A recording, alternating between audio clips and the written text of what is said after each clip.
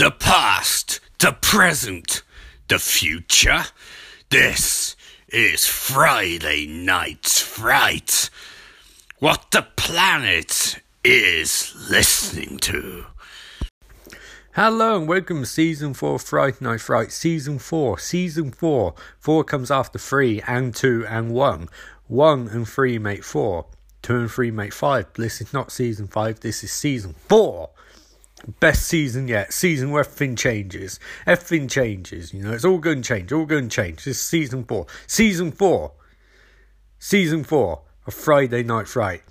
And then, later, forever? Question mark. Season 4, y'all. Hi, so this is Ian Austin, and this is an third intro to the episode. So originally this episode went up on Spotify only because I wanted to try their new thing, but I realised I don't have any fucking listeners on Spotify, so no one listened to the episode. So it's Saturday and I'm rebooting the episode up for everyone on all the other avenues for podcasting which people listen to. So worth warning, no one listens to podcasts on Spotify, so why bother putting music in your things? There's no point. So, normal practice shows the interesting experiment didn't work. Let's go back to the old format. And now, time for my other introductions, prologues, I guess. So, you'll hear me in a sec, but you'll hear me from the past. Hey guys, so you'll notice now if you're looking at the anchor listing, there's 2 introductions this episode. This is the one recorded after I got halfway through recording the episode, because this episode is terrible. It's really, really bad. I'm sorry about that. The idea was sound, but I don't know, it's just a combination of creative frustration and creative fulfillment at the same time, because I finally released this goddamn movie. But in releasing it, I've basically zapped my creativity and I got nothing. So this episode is just a half-formed mess. I'm recording this after I got to the number 4 on my list of 10 terrible movies, and that idea just went straight in the shitter. So this is, with the benefit of hindsight, this episode's a really bad idea. I don't know how the episode's going to end, so we'll both have to join that, I guess. Both. Everyone listens to this episode will have to join it. I'll figure out something, but so far I've got about, including this, about 25 minutes in, and oh dear God, guys, I'm sorry. They can't all be wingers. Sometimes they're really not even slightly winging, but I'm recording this on Tuesday. It's been a really fucking strange day, and just, you know, yeah. So I don't know what to suggest, really. This episode will have a bit more content, but honestly, if I get above 30 minutes, I'll be fucking stunned. I have plugged the movie again by Batchun. It's in the link. Yeah, watch it. It's fun, and be honest, it's better than this episode. And I know it's probably not saying much, but it's true. Yeah, so anyway, back to past the end to introduce the episode and not realise how shit it's actually going to be. Hey you sexy B-boys and sexy B-ladies and C-ladies and D-boys and all of that. It's your boy Ian Austin with another episode of Friday Night Fright, but this week's going to be different. We're not doing Emily in Paris this week because I don't want to do it. We're not doing Island of Death this week because I don't want to do...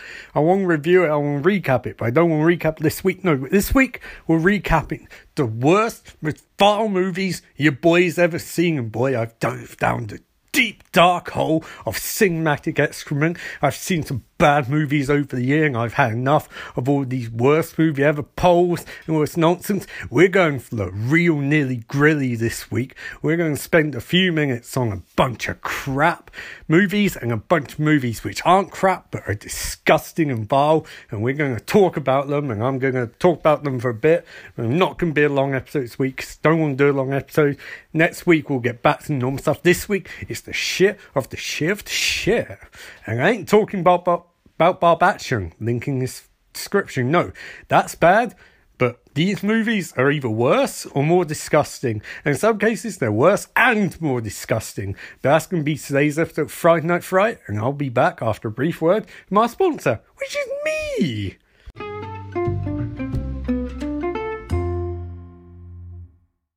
Okay, let's start things rolling with one of the most disgusting things I've ever seen, a movie you should never watch and you should not have seen. We're going to start with the Matt Day of them all, Serbian movie. Yes, I've seen a Serbian movie. I don't know exactly how we found a copy of it, but yes, we watched it years and years ago. And for lack of a better story, oh my god, my eyes are still bleeding. Look, if you don't want to be disgusted, tune out now. I'm not going to go in full detail on it because no one needs to hear that. I'm just going to go some vagueness of it. Essentially, a Serbian movie is a movie about a guy who's cajoled into starring in a pseudo snuff movie, I guess. It turns into a snuff movie, but essentially it's a grotesque movie, and it's got something to do with the politics in Serbia, I'm sure. I don't know much about Serbia, and I don't really think, hopefully this isn't symbolic of anything happens there, but essentially I think it's about a porn actor who's cajoled in doing more and more disgusting stuff. And suffice to say, TV tropes used to have it all blocked off. I think they've cut the page down substantially, but it used to be you could only find out what happened in the movie if you highlighted text or seen the movie. Unlike most films, the Serbian movie is trying to say something about society and all of that stuff. It's just also really, really, really, really, really, really vile. Is it well shot, well acted? I guess. I don't know the personality who's starring this. Obviously, everything is simulated. Mostly, I have to assume really disgusting stuff is stimulated. But essentially, it's a movie about manipulation of people into extreme situations, about, I guess, poverty, about your weird-ass family, because the guy's brother in the movie is a complete arsehole, and about what you'll do to protect your family and actually end up putting them in danger. Here's the thing, though. You don't really want to go too much in detail in movies like Serbian movie because it's so messed up. But yeah, essentially it's one of the most horrifying things I've ever seen. I would not recommend it. And I actually watched it, and then afterwards we went to a takeaway place and I stared at a pack of onion rings for 3 minutes. Basically I had an existential breakdown. I don't know, it's one of those things whereby you can't even recommend it really because no one should watch it. But at the same time, like, in terms of technically and everything it's trying to do, I guess in some ways you'd call it a masterpiece, but it's a bit like Clockwork Orange for me. I respect it. I respect the art put into it, but I just don't enjoy a movie. This one's probably even more of an extreme example, because I not only don't enjoy a movie, I never want to have any interaction with it again, which is why I did podcast bit about it, obviously.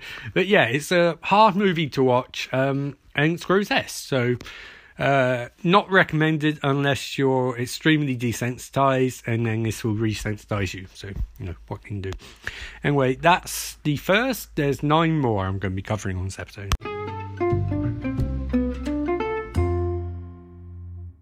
Okay, so second up is a little movie called Megan is Missing, and yeah, this one's just as fucked up in different ways than the Serbian movie.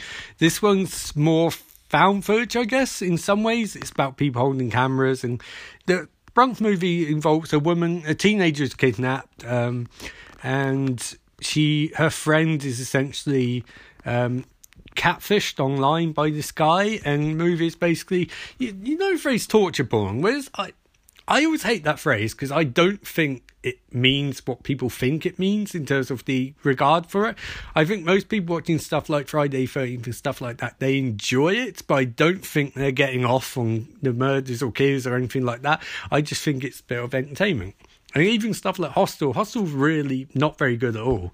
But I don't think it's torture porn per se. I think they do go overboard on some of the torture aspects of it, but I think that's just a reflection of the age people like Eli Roth grew up in, where they watched Friday 13th movie. Maybe they view it that way. I don't anyway. But Megan's Missing essentially has no plot. It's just, this poor woman, teenager, who's looking for a friend and is cajoled by another man, and the victimization she goes through, and it's quite grotesque. It's really grotesque, in fact, until the ending. Spoilers, fuck it, you shouldn't watch this movie anyway. Spoilers, so the woman, not Megan, there's a friend, I can't remember what her name is, I haven't watched Megan's Missing in years. The end of the movie basically involves the fucking idiocy of someone trying to bury a teenager alive, and taking 20 minutes to do so. It's one of the worst closing scenes of any movie I've ever seen. And all I remember is it deflates the entire tension for the previous hour and 10 minutes of movie, because you're watching someone dig a grave badly. And when we watched it, we were all laughing, and it was terrible. And that's my resounding image of Megan's Missing. A disgusting, revolting movie for an hour of screen time, and for the last 20 minutes, basically a comedy. So yeah, terrible movie in every possible regard. Grotesque and also really badly made.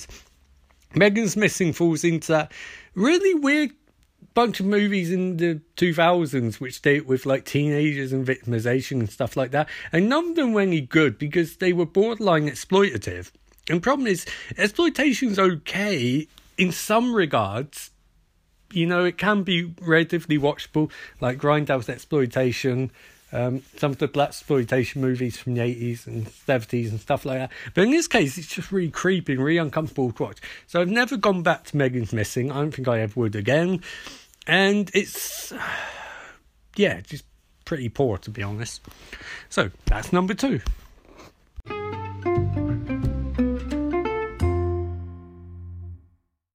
Next up, we have The Room. And I should add, I've watched The Room probably close to as much as anyone you've ever met. Because we watched it a shitload in Aberystwyth. We kept watching it. When new people would meet up with us, we'd watch it. And it's just over and over and over again. I've seen it twice in London. I've seen Disaster Artist. I've got a book about Room. I've interacted briefly with Tom Wiseau, as pictured me online with Tom Wiseau impersonator and Greg Teresta impersonator throwing a football around. I love The Room in a really specific way, while at the same time acknowledging it is a piece of crap.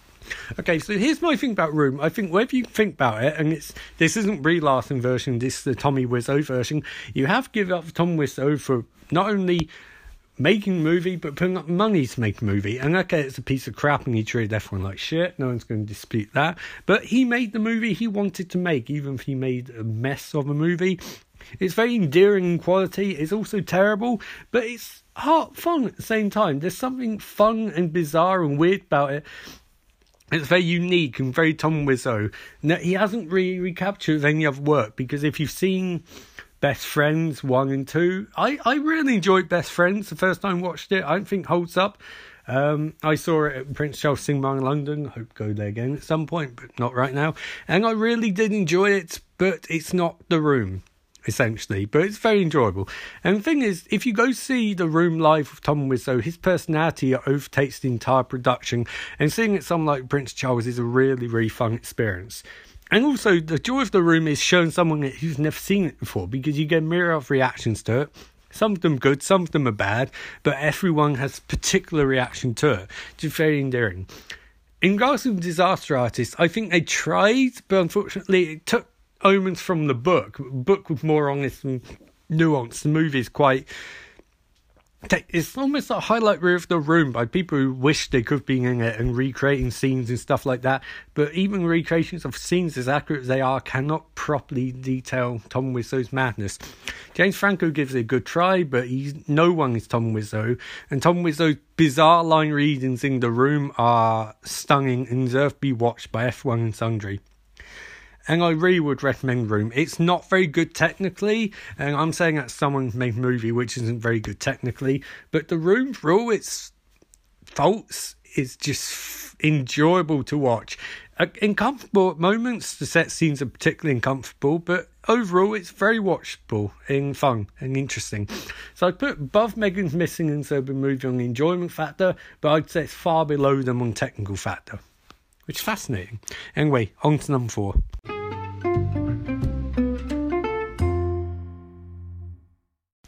Hey, okay, it's time to talk about Green Inferno. And I think I've talked about Green Inferno before. I probably have.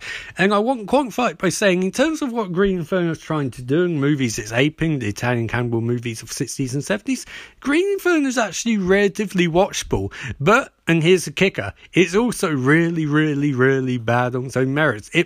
But I know that's what it's aspiring to. And when I say bad, I mean, I think it's knowingly bad to a large extent, because he's making parody of those sort of, like I said, Italian cannibal movies with the bad acting, the bad everything. And Eli Roth clearly knows what he's doing, but at the same time, sort of like a homage to bad cannibal movies, Italian cannibal movies, is the bad cannibal movie. Like, you can't make a good cannibal movie because fundamentally they're not good. They're really, really low-grade exploitation. But it's hard to criticise Eli Roth too much for that, because he knows exactly what he's making. And it's also something fascinating about the fact that he got millions and millions of dollars to make this disgusting piece of cinema.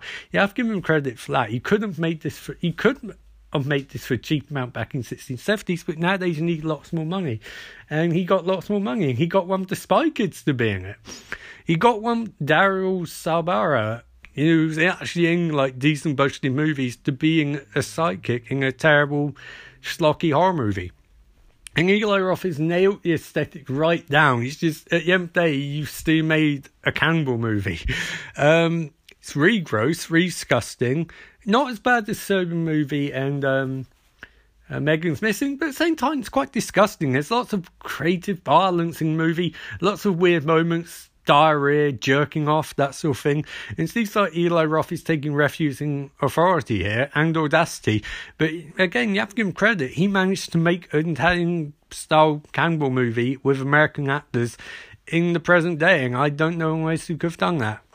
Eli Roth has actually had a strange career, because he's not a bad director. He knows what he's doing, but his works all seem inspired by other works. It'd be fascinating to see him try something completely original, or even take on one of the franchises. Like, he would be great for something like Friday 13th as like a director of multiple installments, because he would bring something new to it, but also a relative consistency. But they don't want him involved for some reason. Which is all strange, because last year he made a family movie starring Kate Blanchett and Jack Black. It's like, holy shit, this guy's versatile. Of course, he also made Death Wish with Bruce Willis, which Bruce Willis tuned out years ago, so I can't imagine. I don't think, from what I remember watching, it's very good, but credit to Eli Roth, he tries.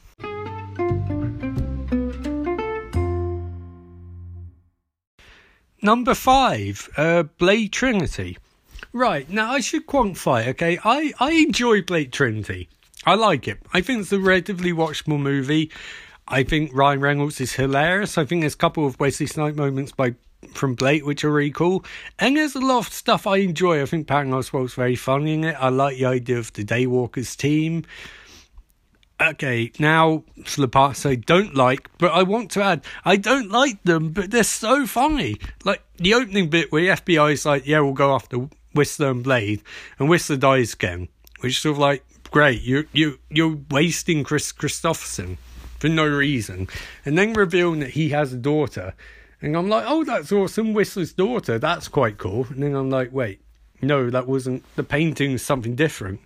And I was like, it was never Whistler's daughter. I was like, well, that's a bit shit. They could have done something for that, but they didn't. So waste Chris Christopherson. Wesley Snipes clearly doesn't give a shit, which on one hand is bad. On the other hand, the behind-the-scenes stories are hilarious. Like the story where the actors will out wear their own costumes. So an actor came out wearing a t-shirt which said trash. Wesley Snipes thought it was a racist gesture, so he went and beat up David Goyer.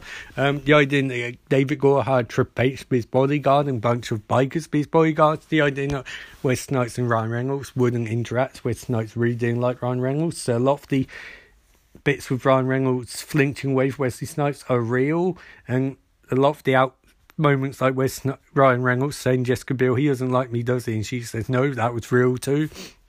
And the infamous story about Wesley Snipes refusing to open his eyes in scenes, they CGI'd his eyes. That stuff is timeless. And Blade Trinity is a mess of movie in every possible regard, but it's an enjoyable mess. It can be classified as one of the worst movies just because Blade and Blade 2 set such good precedent and such a good path for Blade Trinity to be good, and instead they gave it to David Goyer. And Dave Goyer, we'll discuss the DC movies in a second, is not a very good director. And to be honest, is not the best writer, but as we saw with Batman movies, if he works something like Chris Nolan, his work can be funneled in something a bit more interesting. I don't even want to criticise Dave Gore too much, because clearly people like him in Hollywood and he does the job he's asked to do, and that's fine. And some of his scripts are okay, like his Blade 2 one's actually really, really, really good. It's almost like he needs someone fine-tune his work and then he'll make something great, but if he's got complete charge of it, his own instincts get better of him. It's a bit like Simon Kinberg with X-Men. Oh, God, I could do a marathon episode on the X-Men movies.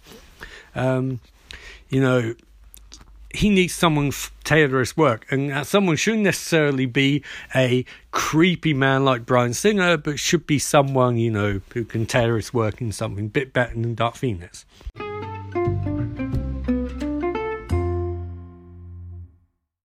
There's no way I'm going to get to 10 of these. Of terrible movies I've seen.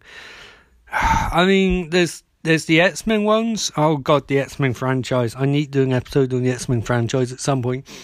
Okay, X-Men 3, we'll start with that. X-Men 3 Last Stand, awful movie in every possible regard. Bad writing, bad acting, bad directing, bad plot, too much plot, too little plot. Somehow too much plot, too little plot. Wolverine in Hawaiian shirt, Storm giving up the accent, Storm giving bigger role, Halle Berry still giving nothing to work with. Juggernaut making quips was hilarious, but also really bad. Kitty Pryde in it for no reason. Bobby, love triangle between Kitty Pryde, Iceman and Rogue. Rogue getting a mutant cure, which completely fucked up her character arc. Charles dying, Magneto being depowered, people still not using plastic bullets on Magneto, Magneto tearing up Golden Gate Bridge and then using it as a bridge and making Quipbow Bridge. The entire mutant storyline, wasting Casey Grammer's Beast acting in his action scenes even. Wolverine again charging at Magneto, fucking Juggernaut chasing Kitty Pryde in a scene which was rapey as fuck. The New Mutants who did absolutely nothing, Porcupine Boy and Tornado Woman. The idea of mutant levels, just terrible around.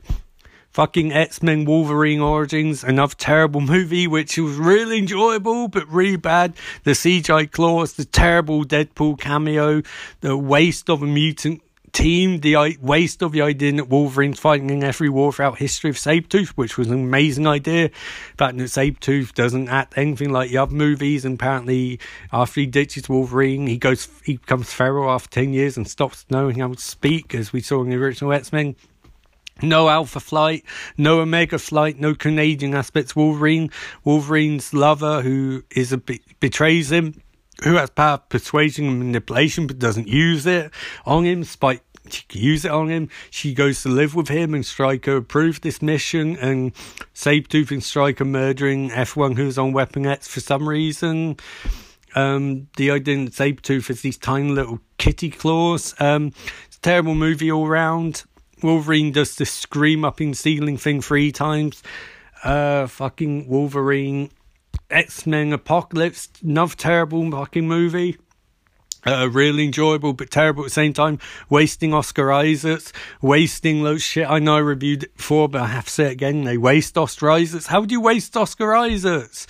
Literally, it's awful. The waste of the Young Mutant storylines, the fact that Charles does not, after being told about Dark Phoenix and the future, there's nothing to stop her becoming Dark Phoenix.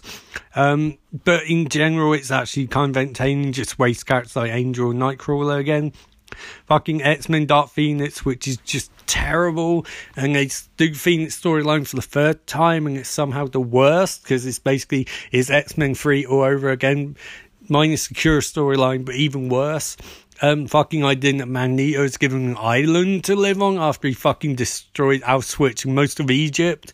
The idea that Charles has a fucking phone connecting him to fucking president. The fact that Quicksilver and Magneto still haven't told each other their father and son. It's literally been 20 years at this point and they still haven't done it. What a fucking... Like, Quicksilver's in his 40s at this point. What the fuck? It's just awful. A waste of good actors. Just a waste all round. Just, so bad. So bad. And that's basically definitely the X-Men franchise, because Marvel has rights back now and they can't do any worse. They might not hit highs of the X-Men movies, but they definitely will not hit the lows.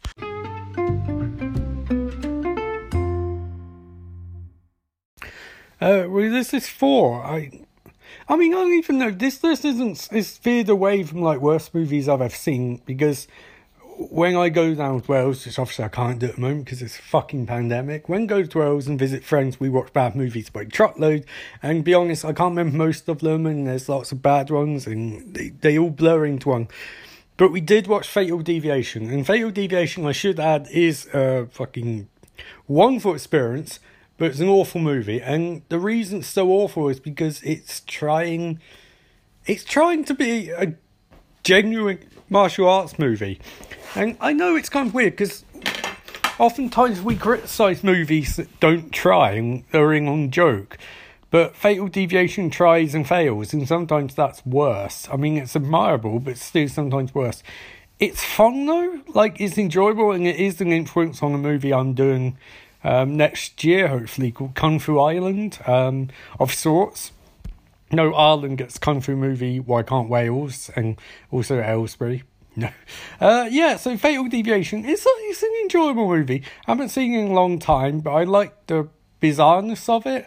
It's like, it's earnest, and it doesn't entirely succeed, and they don't really work around their restrictions particularly. What they do have is, the main guy, Jimmy, does no martial arts, unfortunately.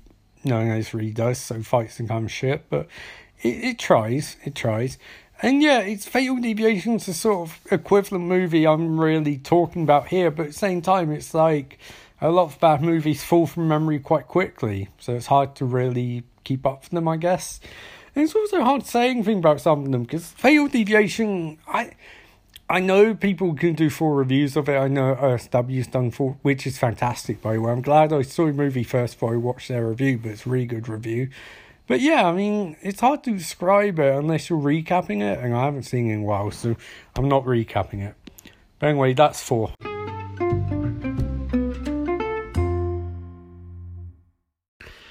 Hey, so I'm in this episode here because it's a bit terrible, isn't it, to be honest, this week, and I can't really be asked.